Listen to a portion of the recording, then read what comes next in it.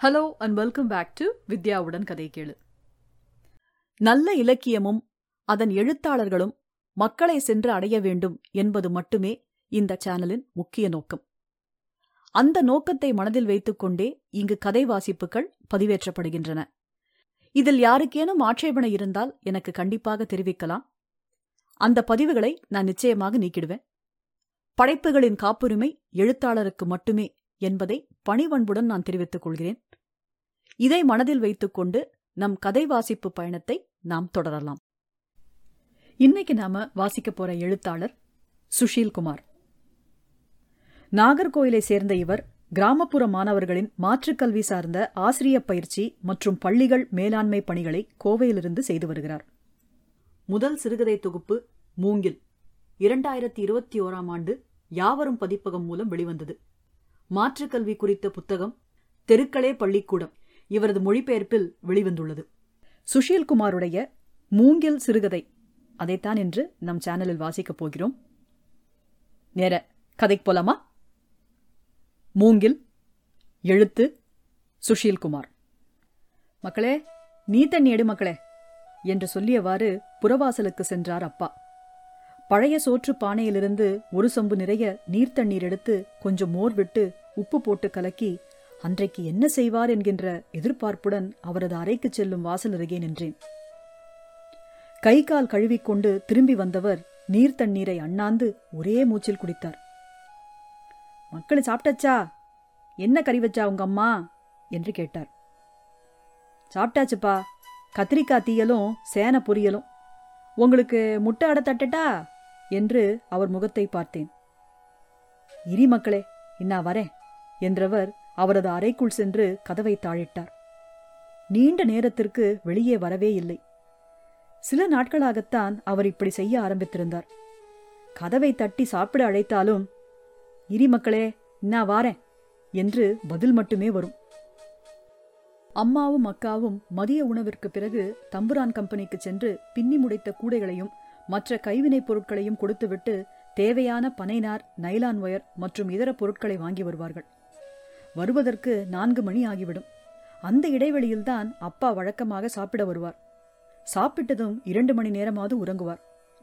ஆனால் திடீரென அந்த பழக்கத்தை விட்டுவிட்டு அவரது அறை கதவை பூட்டிக் கொண்டு உள்ளேயே இருக்க ஆரம்பித்தார். அப்படி என்னத்தான் செய்கிறார் என்று எனக்கு ஒரே குழப்பம். சில முறை அவர் உள்ளே இருந்தபோது நான் அவரது அறை கதவின் அருகே அமைதியாக நின்று ஏதும் சத்தம் கேட்கிறதா என்று பார்த்தேன். அப்பா 1-2 முறை தனக்குத்தானே ஏதோ பேசிக்கொண்டார். என்ன சொன்னார் என்பது எனக்கு சரியாக கேட்கவில்லை. அன்றும் அதை போலவே ஒட்டு கேட்பதற்காக நின்றேன். கொஞ்ச நேரம் அப்பா அங்குமிங்கும் நடப்பது போல தெரிந்தது. பின் தனது பிரஷால் அவரது ஓவிய பலகையில் தட்டி கொண்டிருந்தார். அது அவரது பழக்கம். எப்போது படம் வரைய உட்கார்ந்தாலும் கொஞ்ச நேரம் அந்த பலகையில் தட்டி கொண்டிருப்பார். அதுதான் அவரது ஓவியம் கருக்கொள்ளும் நேரம். சில நாட்கள் மணிக்கணக்கில் கூட அப்படியே உட்கார்ந்திருப்பார். ஒரு கையில் சிகரெட் புகைந்து கொண்டிருக்கும். சட்டென எழுந்து மூங்கிலால் ஆன மேட்டை எடுத்து பலகையில் பொருத்தி வரைய ஆரம்பிப்பார். அதன் பிறகு அவராக அந்த அறையிலிருந்து வெளிவரும் வரை என்னை தவிர வேறு யாரும் அந்த அறைக்குள் போக முடியாது. மக்களே, கடுங்காப்பி போடு மக்களே என்று சத்தம் வந்தால் அவரது ஓவியம் தயாராகிவிட்டதென்று அர்த்தம். எனக்கும் ஓவியம் வரைவதில் ஆர்வம் இருந்தது. நான் கூடை பின்ன உட்கார்ந்தால் அப்பா, மக்களே அம்மைட்ட கொடு, போய் அப்பாக்கு பெயிண்ட் எல்லாம் எடுத்து வை மக்களே என்பார். நான் அவரது அறைக்குள் சென்று தேவையானவற்றை எடுத்து வைப்பேன். மக்களே, உனக்குன்னு உள்ள சோலி வேற கேட்டியா? அது கடவுளுக்கு தொட்டெடுத்து நின்று செய்யற வேலையில்லா, ஞானமாக்கும். எல்லாரும் செய்ய முடியாது மக்களே. எனக்கு பொறவு உனக்குத்தான் எழுதியிருக்கான்ல, நீ அதைத்தான் செய்யணும் என்ன? அப்பா வரைவதை பார்த்து நானும் வீட்டு சுவரெல்லாம் கிறுக்கி வைப்பேனாம். அம்மா எரிச்சலோடு கத்தினால், ஏட்டி பிச்சைக்காரி, அவ ஆர்டிஸ்ட் ஆக்கும், உன்ன மாதிரி பொழக்கடையில கிடக்கவா? அத நீயும் மூத்தவளும் செய்யுங்க, என் புள்ள எப்படி வரான்னு பாரு என்று சொல்லி என்னை தூக்கி முத்தமிடுவாராம் அப்பா. ஒரு நாள் நான் அப்பாவுடன் வரைந்து கொண்டிருந்த போது, பொம்பளை புள்ள 4 கறி வைக்க படிக்காண்டாமா, எப்ப பாரு பெயிண்ட் அடிச்சுட்டே இருந்தா எங்க போய் மாப்பிள பாக்குது? எட்டி இங்க வாட்டி வந்து இந்த பாத்திரத்தை கழுவு என்றார் அம்மா. உங்க அம்மைய கூப்பிடு பாத்திரம் கழுவ. பிச்சைக்காரி, மூஞ்சி அடிச்சு உடைச்சிருவேன் பாத்துக்க. பாத்திரம் கழுவல கூப்பிடுகா ஆய் மயிறு என்று அம்மாவை கத்திவிட்டு என்னை பார்த்து கண்ணடித்தார் அப்பா. மக்களே, போய் தொட்டில கிடக்க மூங்கில எடுத்து வெளியே வையே. காப்பர் சல்பேட் போட்டல இன்னைக்கு. நான் வரேன் என்றார். வீட்டின் பின்புறம் உள்ள தண்ணீர் தொட்டியில் ஊற வைத்திருந்த மூங்கில் கட்டைகளை எடுத்து கோரைப்பாயில் போட்டுவிட்டு மூங்கில் சீவும் சீவுளியை எடுத்து வைத்தேன். அப்பா வந்து ஒரு மூங்கிலை எடுத்து பார்த்தார். சரியா இருக்கும் மக்களே, இதுக்கு பதமாக்கும் மேட்டு உடையாம நிக்குது. மத்தவனுக்கு கடையில உடஞ்சு உடஞ்சு போகுன்னா அவன் கஞ்ச பயலாக்கும். ஒரு கூரைய போட்டு நிழல காய வைனா கேட்கானா? கிருக்கேன், கட்டைய சீவி வெயில்ல போட்டா என்று சொல்லியவாறே மூங்கில் கட்டையை எடுத்து நுண்ணிய பட்டைகளாக சீவ ஆரம்பித்தார். அப்பா அளவெடுத்தது போல சீவி வைக்கும் மூங்கில் பட்டைகள் நன்றாக உலர்ந்ததும் அவற்றை கொண்டு போய் மேட் நெய்யும் இடத்தில் கொடுப்பது என் வேலை. நெய்து முடிக்கும் வரை பக்கத்திலேயே இருந்து கவனமாக பார்த்து வாங்கி வருவேன். மேட்டின் ஒரு ஓரம் சரியில்லாவிட்டால் கூட அப்பா அதில் வரைய மாட்டார். அப்பா தனது ஓவிய பரம்பரையை பற்றி அடிக்கடி என்னிடம் சொல்லுவார். அவ்வளவு கம்பீரமாக, பெருமையாக. பத்மநாபபுரம் அரண்மனையில் இருக்கும் ஒரு பிரசித்தி பெற்ற ஓவியம் எங்கள் கொள்ளு தாத்தா வரைந்ததுதான். பெரிய மகாராஜா இளையவருக்கு யானை ஏற பயிற்சி கொடுக்கும் ஒரு ஓவியம். அந்த யானை யார் சொல்லியும் பணியவில்லை. தாத்தா சென்று ஏதோ மந்திரங்களை சொல்லி தனது ஓவிய தூரிகையால் அதன் துதிக்கையில் தட்டி கொடுக்க அது அவர் சொன்னபடியெல்லாம் நின்றிருக்கிறது. அந்த ஓவியத்திற்காக தாத்தாவிற்கு 10 மரக்கா விதைப்பாடு நிலம் பரிசாக கிடைத்தது. அவரது மகன் எங்கள் தாத்தாவும் ஒரு மிகப்பெரிய ஓவியர்தான். வெள்ளைக்கார துரைகளுக்கும் மற்ற சமஸ்தான ராஜவம்சத்தினருக்கும் பரிசு கொடுப்பதற்காகவே பிரத்யேகமாக அவரை அழைத்து வரையச் சொல்வார்கள். ஓவியம் வரைந்து முடிக்கும் வரை அரண்மனை வீட்டிலேயே ராஜ கவனிப்பு கிடைக்கும். என் அப்பா கூட தாத்தாவுடன் சில முறை சென்றிருக்கிறார். தாத்தா இறந்தபோது ராஜ குடும்பத்திலிருந்து ஆளுயர ரோஜாப்பூ மாலையும் வெண்கலத்தினால் ஆன ஒரு நடராஜர் சிலையும் கொடுத்து விட்டார்கள். அப்பா தினமும் நடராஜரை தொட்டு கும்பிட்டு விட்டுத்தான் வெளியே கிளம்புவார். அப்பாவின் தனிச்சிறப்பு மூங்கில் மேட் ஓவியங்கள். கேரளத்தில் மிக பிரசித்தி பெற்ற இந்த வகையான ஓவியங்களுக்கு கன்னியாகுமரியிலும் நல்ல மவுசு உண்டு. வருடத்தில் 4 மாதங்களுக்கு நல்ல கூட்டம் இருக்கும். அந்த சமயத்தில் விற்பனை செய்து சம்பாதித்ததை வைத்துத்தான் வருடம் முழுவதும் சமாளிக்க வேண்டும். மற்றபடி அம்மாவும் அக்காவும் கூடை பின்னி கொடுப்பதில் ஓரளவிற்கு பணம் கிடைப்பதால் சாப்பாட்டிற்கு பிரச்சனை இல்லாமல் குடும்பம் ஓடும். பெரியப்பா, சித்தப்பா இருவரும் சவுதிக்கு சென்று ஓரளவிற்கு வசதியாகவே இருந்தார்கள். ஆனால் என்ன நிலைமை வந்தாலும் அப்பா தேவை என்று யாரிடம் போய் நிற்க மாட்டார். எனக்கு சடங்கு முடிந்து கிளம்பும் போது பெரியப்பா அப்பாவை பார்த்து, லேய் புள்ள திரண்டுட்டா, கொஞ்சம் பைசா சேர்க்க பாருடே என்றார். அப்பா அமைதியாக நின்றார். படம் வரையறான் பைத்தியக்காரன், பொழைக்க வழிய பாருல, குடும்பத்தை இழுத்து நடுத்தருள விட்டுறாத பாத்துக்க என்றார் பெரியப்பா. எனக்கு பயத்தில் வியர்க்க ஆரம்பித்து விட்டது. அப்பாவின் வேலையை பற்றி புலம்பி என் அம்மா வாங்கிய அடிகளும் உடைந்த பொருட்களும் கொஞ்சமல்ல. பெரியப்பா தொடர்ந்தார். நம்ம அப்பாவை கடைசியில எவம்ல வந்து பார்த்தான்? உலகத்துல இல்லாத ஆர்டிஸ்ட். பெரிய மாலை மயிரத்தானே கொடுத்து விட்டானுவோ. பேருக்கு ஒருத்தனாவது வந்தானாடே. பெரிய ராஜ பரம்பரை மயிறு. 10 வருஷமா அவரை தூக்கிக்கிட்டே அலைஞ்சான்ல. படம் மயிரா வந்து சோறு போட்டு. நீ நிறுத்து. சும்மா படம் வரைஞ்சிட முடியுமா? அது எங்க அப்பனுக்க சொத்தாக்கும். நமக்கு சோறு பெருசு இல்ல பாத்துக்க. இப்ப என்ன, ஒன்ட்ட வந்து நிக்கல போதுமா? பெரிய அக்கறை மயிறு என்று கத்திவிட்டார் அப்பா. சென்ற வருடம் பைக்கில் இருந்து கீழே விழுந்து அப்பாவிற்கு முதுகில் பலத்த அடி. அம்மாவுடைய தங்கச்செயினை வைத்துத்தான் மருத்துவ செலவுகளை கவனித்துக் கொண்டோம். சித்தப்பா வீட்டிலிருந்தாவது அடிக்கடி வந்து பார்த்து போனார்கள். பெரியப்பா குடும்பம் இன்று வரை எட்டி கூட பார்க்கவில்லை. 2 மணி நேரம் கழிந்து விட்டது. மறுபடியும் அப்பாவின் அறை கதவை தட்டி, எப்பா சாப்பிட வாங்கப்பா என்றேன். இந்த முறை சற்று சத்தமாகவே பதில் வந்தது. இன்னா வர மக்களே என்றவர் 10 நிமிடம் கழித்து கதவை திறந்து வெளியே வந்தார். அவர் கை கழுவ சென்ற போதுதான் நான் அவரது அறைக்குள் ஓடி ஓவிய பலகையை பார்த்தேன். ஒரு பெரிய மூங்கில் மேட்டில் நீண்ட குறுக்கு நெடுக்கான கோடுகளை நேராகவும் வளைத்தும் வரைந்திருந்தார். ஏதோ வித்தியாசமாக தெரிந்தது. என்னவென்று யோசித்த போது மின்னலென அப்பாவின் இடது கை என் கண்முன் வந்து சென்றது. அறையிலிருந்து அவர் வெளியே வந்தபோது அவரது இடது கையில் நிறைய பெயிண்ட் ஒட்டியிருந்தது. குழப்பத்தோடு துண்டு ஒன்றை எடுத்துக்கொண்டு புறவாசலுக்கு சென்றேன். ரவிவர்மன் மயிறு எனக்க ராசா ரவிவர்மன் பாப்பம்ல என்று தனக்குத்தானே பேசிக் கொண்டிருந்தார் அப்பா. எனக்கு ஒன்றும் புரியவில்லை. நான் நிற்பது அப்பாவின் கவனத்திலேயே இல்லை. சோக்கேடு மயிறு பாப்பம்ல, நான் ஆர்டிஸ்ட்ல, பெரிய ராசா ரவிவர்மன் மத்தவன். எப்பா எப்பா. சில நொடிகள் அமைதியாக நின்றவர் என்னை நிமிர்ந்து பார்த்து, என்ன மக்களே என்றார். என்னப்பா தனியா பேசிக்கியோ? ரவிவர்மன் ரவிவர்மன்னு சொன்னியே, யாருக்குப்பா சோக்கேடு? ஒண்ணுமில்ல மக்களே, நான் எதையா நினைச்சிட்டு இருப்பேன். விடு விடு. வந்து உட்கார்ந்து சாப்பிட்டவர் எதுவுமே பேசவில்லை. வேறு ஒரு தனி உலகத்தில் எதையோ யோசித்துக் கொண்டிருந்தார். கலைஞர்கள் உலகத்தை விட்டு அவ்வப்போது எங்கோ போய் வந்து கொண்டுதானே இருப்பார்கள். அப்பா வியாபாரத்திற்காக வரையும் ஓவியங்களில் பெரும்பாலானவை ராஜா ரவிவர்மனது ஓவியங்கள்தான். அதுபோக இயற்கை காட்சிகள், விவேகானந்தர் பாறையின் பின்னால் சூரியன் உதைக்கும் காட்சி, சுசீந்திரம் தெப்பக்குளம், திருவட்டார் ஆதிகேசவன் கோவில் போன்றவை நன்றாக விற்பனையாகும். ஆனால் சில ஓவியங்களை அவர் விற்க மாட்டார். முகப்படத்துடன் கம்பீரமாக நிற்கும் குருவாயூர் கேசவன் யானையை அடிக்கடி வரைவார்.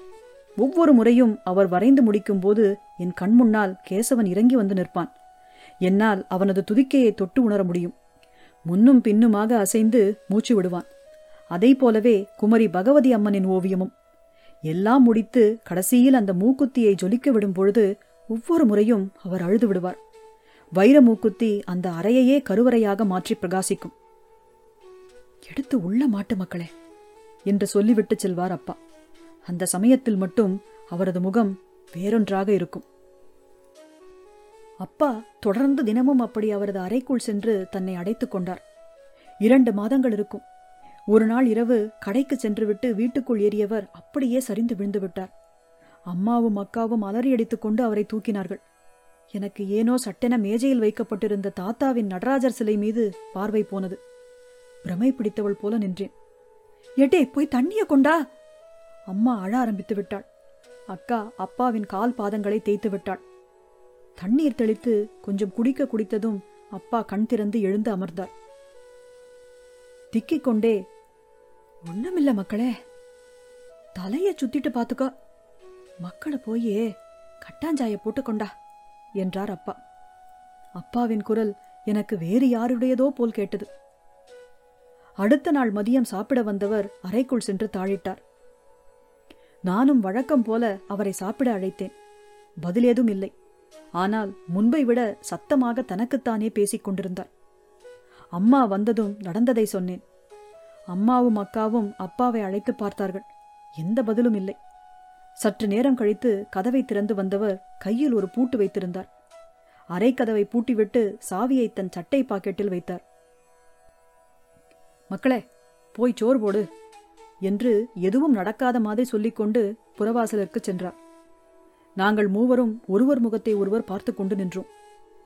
ஒவ்வொரு முறை அவரது அறையை விட்டு வெளியே வரும்போதும் அப்பா கதவை பூட்டி சாவியை எடுத்துச் செல்ல ஆரம்பித்தார். அம்மாவுக்கும் அக்காவுக்கும் அவரிடம் கேட்பதற்கு பயம்.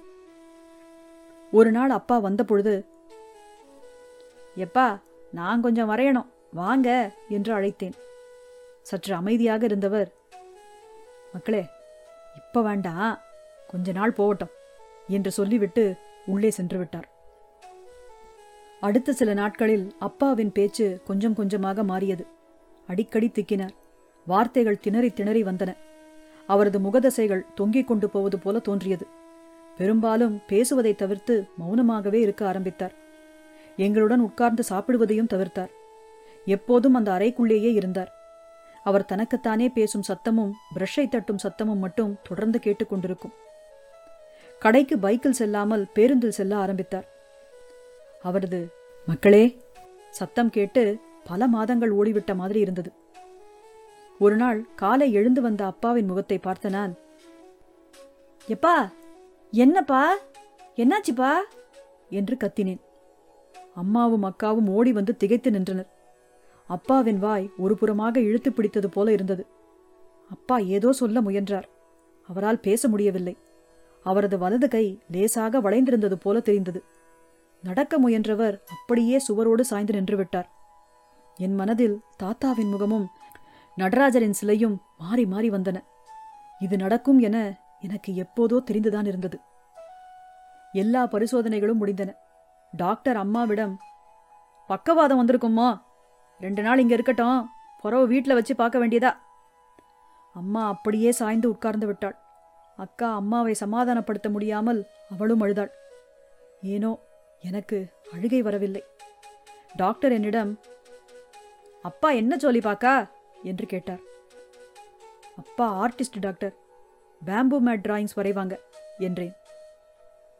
ச, இப்படி ஆயிப்போச்சம்மா, இனி என்ன செய்வியோ? வேற யாரும் சப்போர்ட்டுக்கு உண்டுமா? நான் அமைதியாக நின்றேன். நான் இருக்கிறேன் என்று சொல்ல தோன்றியது. டாக்டர் தலையை ஆட்டிவிட்டு அப்பாவிற்கு கொடுக்க வேண்டிய மருந்துகள் மற்றும் உணவு பற்றியும் எதிர்காலம் பற்றியும் என்னிடம் விளக்கி கூறினார். அப்பாவின் அருகே சென்று உட்கார்ந்தேன். நீண்ட உறக்கத்திலிருந்து விழித்தவர் என்னை பார்த்ததும் சிரிக்க முயன்றார். அப்பாவின் கோணல் சிரிப்பை பார்க்க முடியவில்லை. முகத்தை திருப்பிக் கொண்டேன். மெல்ல என் கையை அவரது இடது கையால் பிடித்து இழுத்தார். நான் திரும்பி அவரது முகத்தை பார்த்தேன். அவரது முகம் ஏதோ சொல்ல துடித்தது. அப்பா என் கையை மீண்டும் தட்டி என் சுடிதாரை பிடித்து இழுத்து ஏதோ சைகை செய்தார். எம்மா, அப்பாக்குள்ள சட்டையை எங்க? அம்மா ஒரு கூடையிலிருந்து அப்பாவின் சட்டையை எடுத்து என் கையில் கொடுத்தார். நான் அதை அப்பாவின் அருகே கொண்டு சென்றேன். அந்த சட்டை பையில் எதையோ தேடியவர் ஒரு சாவியை எடுத்து என் கையில் கொடுத்தார். என்னை பார்த்து மீண்டும் சிரிக்க முயன்றார். பகவதி அம்மன் ஓவியத்தை வரைந்து முடிக்கும்போது அப்பா இப்படித்தான் சிரிப்பார். எம்மா, பாத்துக்கோ. பக்கவாதத்தால் இழுத்து கோணிய அப்பாவின் முகமும் அவரது கலையம்சம் நிறைந்த தூரிகைகளைப் போன்ற விரல்களும் என் கண்ணில் மீண்டும் மீண்டும் வந்து கொண்டிருக்க மருத்துவமனையிலிருந்து வீட்டிற்கு ஓடினேன். நான் நினைப்பது மட்டும் நடந்திருந்தால் எப்படி இருக்கும்? எவ்வளவு பெரிய சாதனை இது! என் வலியை மீறி இப்படி ஒன்றை ஓர் உன்னத கலைஞனை தவிர வேறு யாரால் செய்துவிட முடியும்? படபடப்போடு கதவை திறந்து அப்பாவின் அறைக்குள் சென்றேன். வெயில் பழகிய கண்கள் இருட்டிக் கொண்டு வந்தன. கண்களை கசக்கி நிமிர்ந்து பார்க்க நேரெதிரே உயிரோட்டமான ஓர் ஓவியம். அந்த நொடி நான் நுழைந்தது திருவிதாங்கூர் அரண்மனைக்குள். 5 அடி உயர மூங்கில் தட்டியில் என் கண் முன்னால் தத்ரூபமாக நின்றார் ராஜா ரவிவர்மா. வாயடைத்து போய் நின்ற என்னை பார்த்து அவர் புன்னகைத்தார். அவர் அருகில் சென்று மெல்ல தொட்டு பார்த்தேன். என் அப்பாவின் உடல் சூடு என் கைகளின் வழி ஊடுருவி என் உடல் முழுவதும் பரவியது. உடல் சிலிர்த்து கொள்ள சட்டென்று பின்னால் சென்று அந்த ஓவியத்தை கூர்ந்து கவனித்தேன். அது அப்பாவின் முகமேதான். அப்பா ராஜ உடையுடன் இடது கையில் ஒரு கைத்தடி வைத்திருந்தார். நான் நினைத்தபடியே இடது கையில்தான். அவரது முழுக்கை மேற்சட்டை என் வலது மார்பில் ராஜாங்க பதக்கம் மின்னியது. ஆமாம், இடது கையில் கைத்தடி என்றால் பதக்கம் வலது மார்பில்தான் இருக்க வேண்டும்.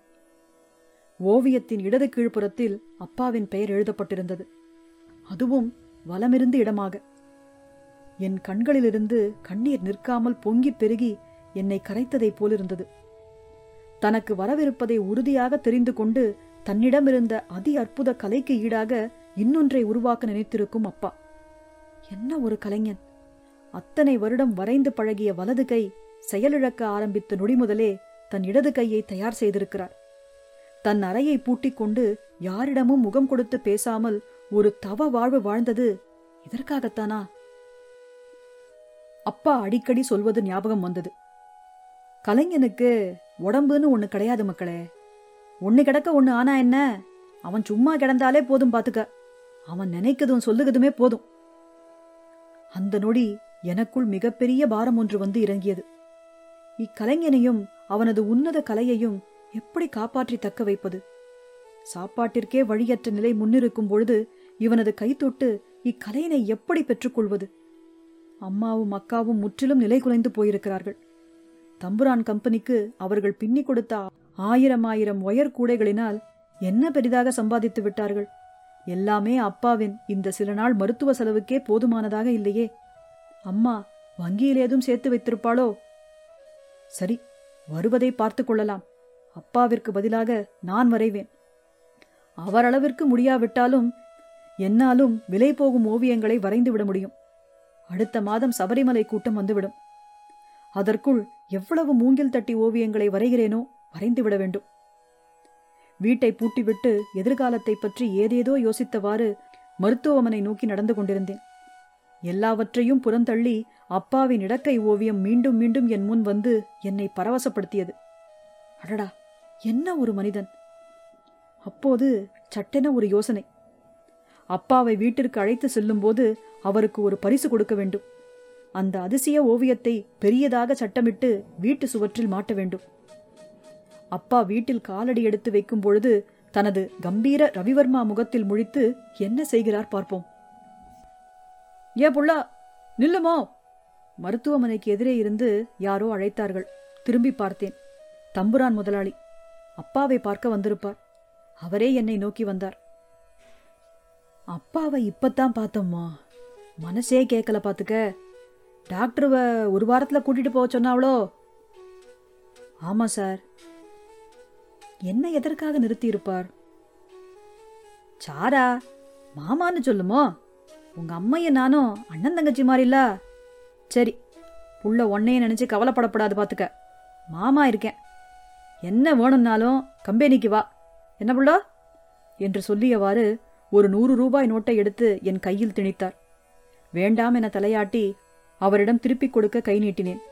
அவர் என் கையை விலக்கி விட்டவாறு, அப்பாக்கு பழங்களாம் வாங்கு புள்ள என்று சொல்லிவிட்டு திரும்பி நடந்தார். நான் அவரையே பார்த்து கொண்டு நிற்க ஒரு நொடி நின்று திரும்பியவர், உங்க அப்பனுக்கு ஆட்ட மாதிரி ஒரு பய செய்ய முடியாது பாத்துக்க என்றார்.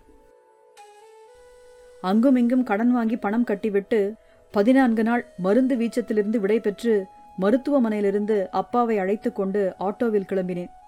அம்மாவின் மௌனமும் கண்ணீரும் அவளை விட்டு பிரிவதாயில்லை. அப்பா என் கையை இறுக்கி பிடித்தவாறு வெளியே பார்த்து கொண்டிருந்தார். நான் அவரது முகத்தை பார்ப்பதை வேண்டுமென்றே தவிர்த்தேன். அந்த ஓவியத்தில் இருக்கும் கம்பீரமான முகமே எனக்கு போதும். எப்பா, உங்களுக்கு ஒரு சர்ப்ரைஸ் வச்சிருக்கேனே. அப்பா கவனித்த மாதிரி தெரியவில்லை. எப்பா எப்பா, உங்கள்கிட்ட தான் சொன்னேன். கஷ்டப்பட்டு முகத்தை என் பக்கமாக திருப்பி கண்களால் என்ன என்று கேட்டார். நான் அவரது கண்களை தவிர்த்தவாறு, உங்களுக்கு ஒரு சர்ப்ரைஸ் வச்சிருக்கேன்னு சொன்னேன் என்றேன். அப்பா தலையை ஆட்டிவிட்டு மீண்டும் திரும்பினார். ஆட்டோவில் இருந்து இறங்கி அவர்களுக்கு முன்பாக நான் ஓடினேன். கதவை திறந்து உள்ளே ஓடி எதிர் சுவரில் மாட்டியிருந்த திரைச்சீலையை பிடித்து கொண்டு நின்றேன். அக்கா அப்பாவை கைத்தாங்கலாக பிடித்திருக்க அம்மா வீட்டிற்குள் வந்தவாறு, அடியே கிறுக்கி, அப்பாவுக்கு ஆர்த்தி எடுக்காண்டாமா, உம்பாட்டுக்கு ஓடுக, அங்கன என்னத்தை புடிச்சுக்கிட்டு நிக்கட்டி எருமை என்று கத்தினாள். ஆரத்தி எடுத்து அப்பாவிற்கு பொட்டு வைத்து இருவரும் பிடித்து கொள்ள அப்பா மெல்ல காலடி எடுத்து வைத்தார். எப்பா நில்லுங்க, கண்ணை மூடிட்டு உள்ளவாங்க, பிளீஸ் பா, பிளீஸ் பா என்று அப்பாவை பார்த்து கத்தினேன் நான். அவரது முகத்தில் எந்த உணர்ச்சியும் தெரியவில்லை. வாசல் படி தாண்டி அப்பா உள்ளே காலடி எடுத்து வைத்த போது திரைச்சீலையை இழுத்தேன். அதிகம்பீரமாக அப்பாவாகிய ராஜா ரவிவர்மனின் உருவம் எழுந்து நிற்க அக்கா ஆச்சரியமாக பார்க்க, அம்மா விசித்திரமாக என்னையும் அந்த ஓவியத்தையும் பார்த்து முழிக்க, ஒரு நொடி தன் ஓவியத்தை பார்த்த அப்பா முகத்தை திருப்பிக் கொண்டு முனகியவாறு அடுத்த அடியை எடுத்து வைத்தார். உனக்கு வேற ஜோலி இல்லையாட்டி, வந்து அப்பாவுக்கு ஒரு தலவாணி எடுத்து வையே என்று முறைத்தாள் அம்மா.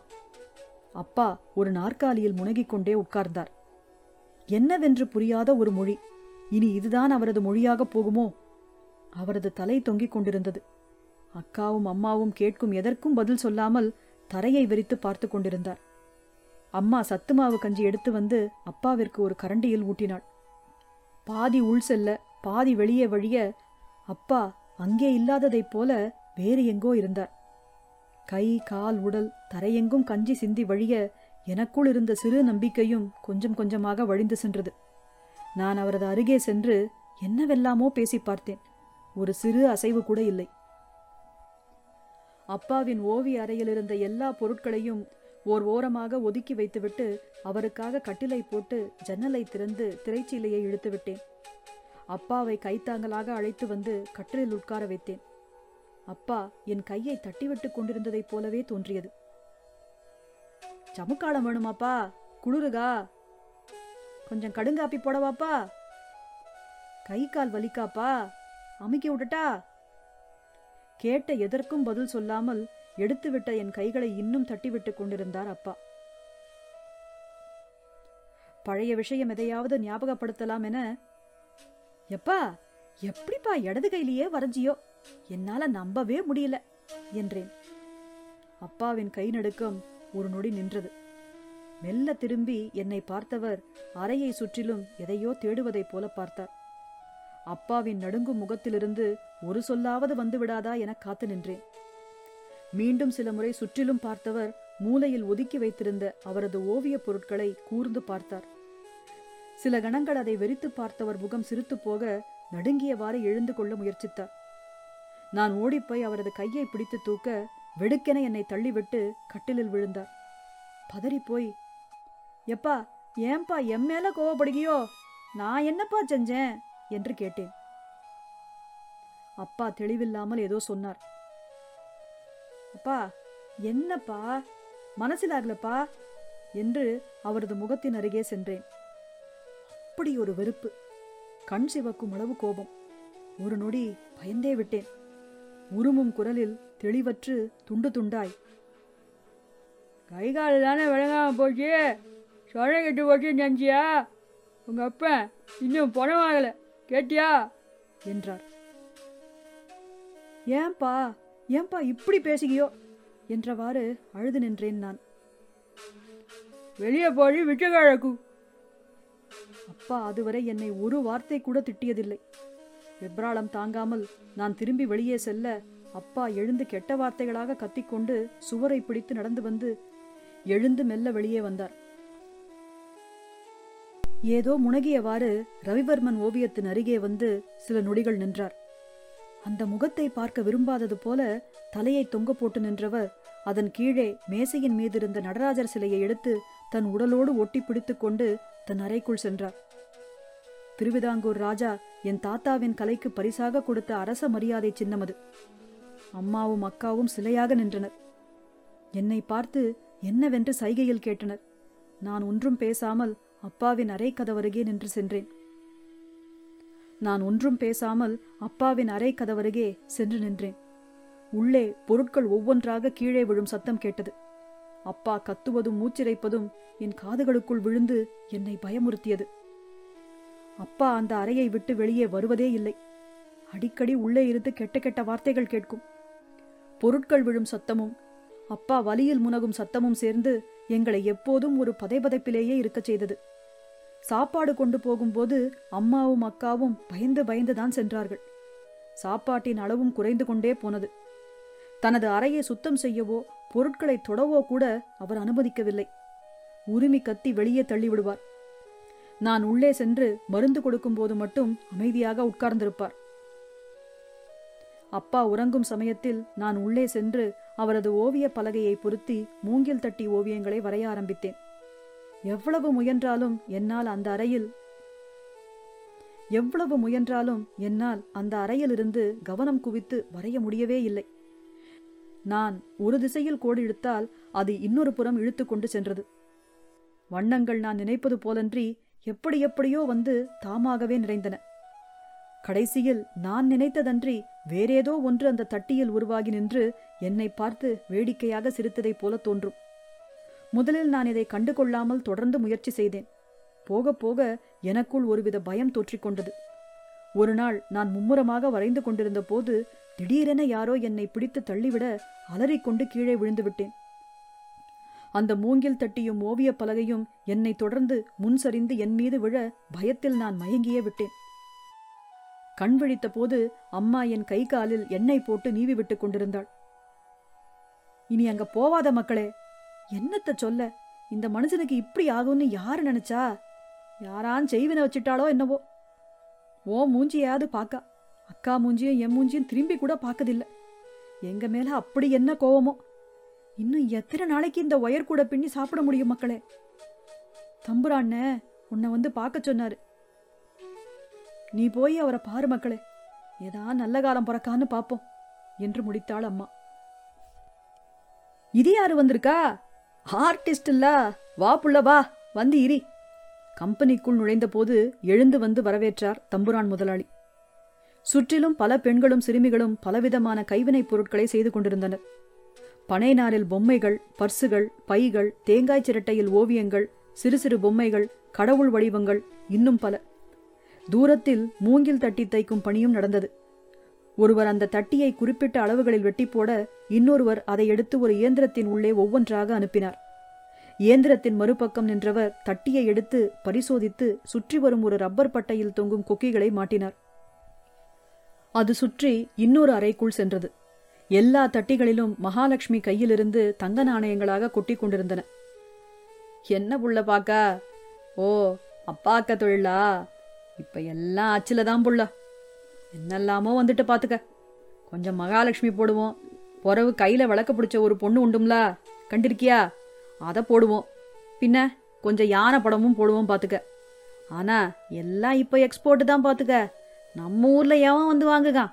முன்னாடி மாதிரி வரையதுக்கும் ஆளுவ கிடையாது. என்னத்த சொல்ல, மூங்கில்ல பிரியாணி எல்லாம் செய்யானுவோ இப்போ. உங்க அப்பன் மாக்கு மாக்குன்னு வரைஞ்சும் என்னத்துக்கு 100 ரூபாய்க்கு தெரியான்னு கேட்பானுவோ. பாப்போம் எத்தனை நாளைக்குன்னு. பின்ன நமக்கும் வேற வழி இல்லல்ல, வயிற்று பொழப்ப பார்க்கணும்ல. எல்லாம் கேட்டு நான் அமைதியாக நின்றேன். நான் ஒருத்தன் என்னெல்லாமோ சொல்லிக்கிட்டு கிடைக்கேன். நீ இரி, ஒரு மேட்ரு பேசணும் உன்ட்டா என்றார். பரவாயில்ல சார், சொல்லுங்க. எப்படி வளர்த்து வச்சிருக்கான் பாத்தீராவோய்?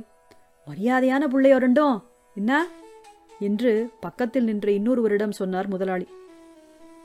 அப்பா நிலைமை ரொம்ப மோசமா இருக்குன்னு சொன்னாவ. இப்ப எப்படிமா இருக்காவ? அப்பா அவ ரூமை விட்டு வரவே மாட்டேக்கா சார். சாப்பாடு மருந்து கொண்டு கொடுப்போம், யார்கிட்டையும் பேச்சும் கிடையாது. அவனுக்குள்ள என்ன ஓடுகோ என்னவோ, கடவுளுக்கு தான் வெளிச்சம். சரி விடு. சித்தப்பா பெரியப்பா எவனா வந்து ஏதான் செஞ்சானுவளா? நான் தலையாட்ட, எல்லாவனையும் கொண்டு வெறும் வாய்ச்சவடாளுக்கு தான் கொள்ளும். மாமா ஒரு யோசனை சொல்லுங்க, உனக்கு பிடிச்சா செய்யி, என்ன புள்ள என்றவாறு தன் மேசை இழுப்பறையை திறந்து எதையோ வெளியே எடுத்தார். ஒரு நீல நிற துணிப்பை, நகைகள் வைக்கும் பை போன்றிருந்தது. அதன் சுருக்க இழுத்து உள்ளிருந்ததை தன் மேசையின் மீது கொட்டினார். சிறு சிறு கண்ணாடி உருளைகள். அதில் ஒன்றை எடுத்து என் முன் நீட்டினார். இதை எடுத்து பாரு புள்ளா, இந்தா அங்கன போய் வெளிச்சத்துல பாரு. நான் அதை வாங்கி வெளிச்சத்தில் வைத்து பார்த்தேன். அந்த சின்னஞ்சிறு கண்ணாடி உருளைக்குள் ஒரு சிறு நகத்துண்டு அளவிற்கு ஓர் உருவம். கூர்ந்து பார்த்தபோது பிரமித்து போனேன். அவ்வளவு அழகான ஒரு விநாயகர் சிலை. முகம் மலர அதை சுற்றி சுற்றி பார்த்தேன். எப்படி இதை செய்திருப்பார்கள்? கொள்ளாம்லா, இதாக்கும் இப்ப லேட்டஸ்ட். ஒரு பீஸ் 150 ரூபா. சபரிமலை சாமிமாரு ஆந்திராக்காரங்கன்னா ஒரு 300 ரூபா தருவானுவோ. இது என்ன மெட்டீரியல் சார்? இதை எப்படி செய்வாங்க? நீயே சொல்லு பாப்பா. நான் மீண்டும் அதை சுற்றி சுற்றி பார்த்தேன். என்னவென்று புரியவில்லை. இதுக்கு பேரு ரைஸ் ஆட்டுமோ? வெறும் அரிசி தான் பாத்துக்க. என்னெல்லாம் கண்டுபிடிக்கானுவோ? எனக்கு பயங்கர ஆச்சரியமாக இருந்தது. மறுபடியும் அதை ஒருமுறை பார்க்கும்போதுதான் அந்த விநாயகர் ஒரு அரிசியாக தெரிந்தார். சரி, மேட்ர சொல்லுங்க. நமக்கு தெரிஞ்ச ஒரு ஆளு இந்த தொழிலை படிச்சிருக்காரு. நீ வந்தன்னா உனக்கு சொல்லி கொடுக்க ஏற்பாடு செய்வேன். நீ படிச்சுட்டு இங்கன உள்ளவருக்கு சொல்லி கொடு. நமக்கு வியாபாரமும் நடக்கும், உனக்கும் உன் குடும்பத்துக்கும் ஏதாவது செஞ்ச மாதிரியும் இருக்கும். மாச சம்பளமா போட்டு தருவேன், என்ன புள்ள? அந்த விநாயகர் உருவம் என் கண்ணை விட்டு அகலாமல் நின்றது.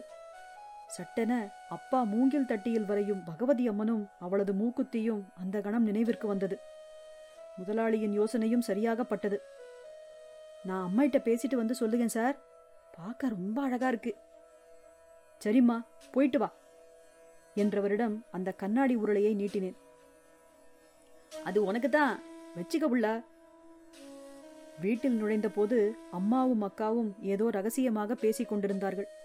என்னை பார்த்ததும் பேச்சை மாற்றியதைப் போல் இருந்தது. என்னாச்சு மக்களே? தம்புராண்ண என்ன சொன்னாரு? நான் பதில் பேசாமல் நேராக அப்பாவின் அறைக்குள் சென்றேன்.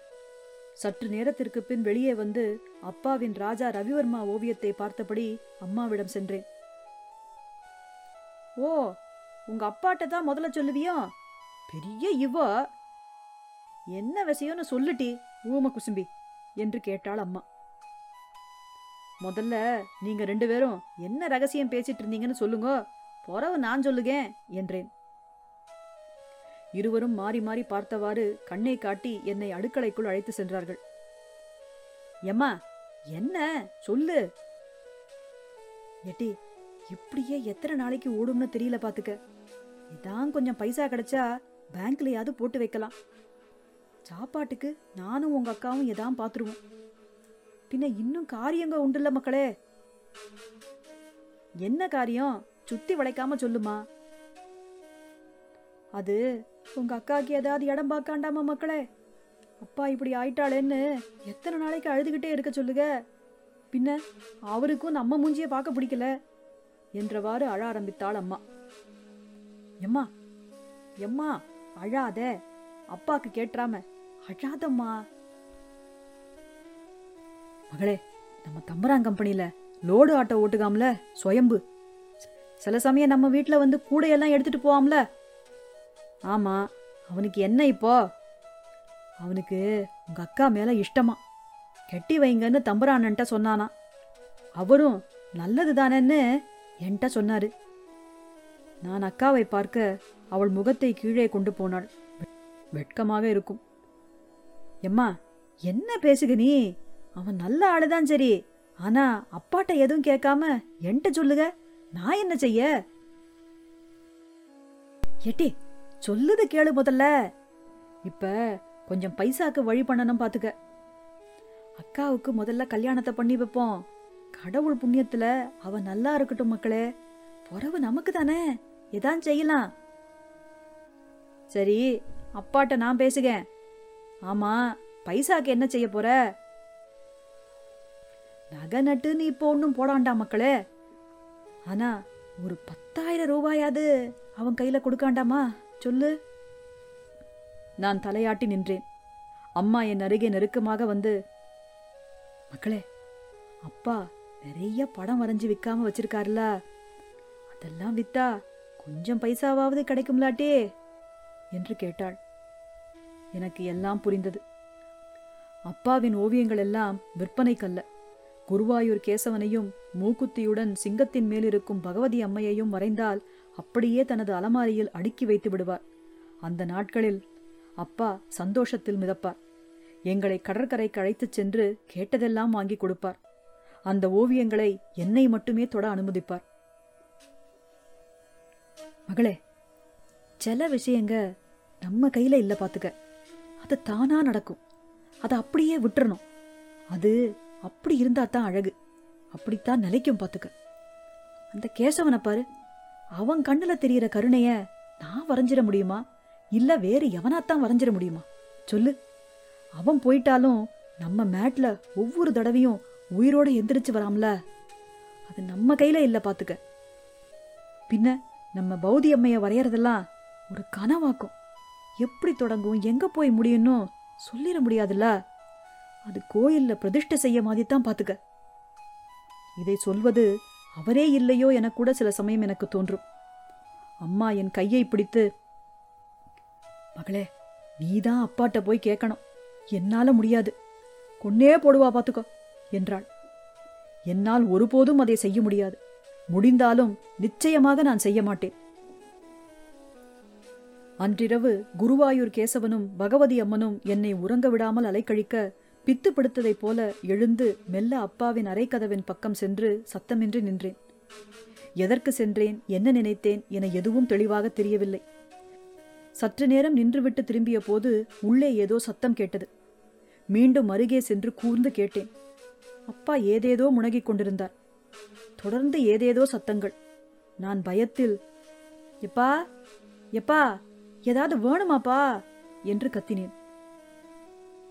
எந்த பதிலும் எனக்கானதாக இல்லை. தொடர்ந்த சத்தங்கள் முனகலோடு ஏதோ கரியும் வாடையும் சேர்ந்து வந்தது.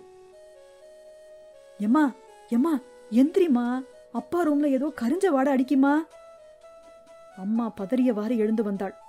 அக்கா உறக்க கலக்கத்தில் சலித்துக் கொண்டு நின்றாள். வாடையை தொடர்ந்து கதவிடுக்கின் வழியாக புகை கசிவதையும் பார்த்ததும் நான் அலறியே விட்டேன்.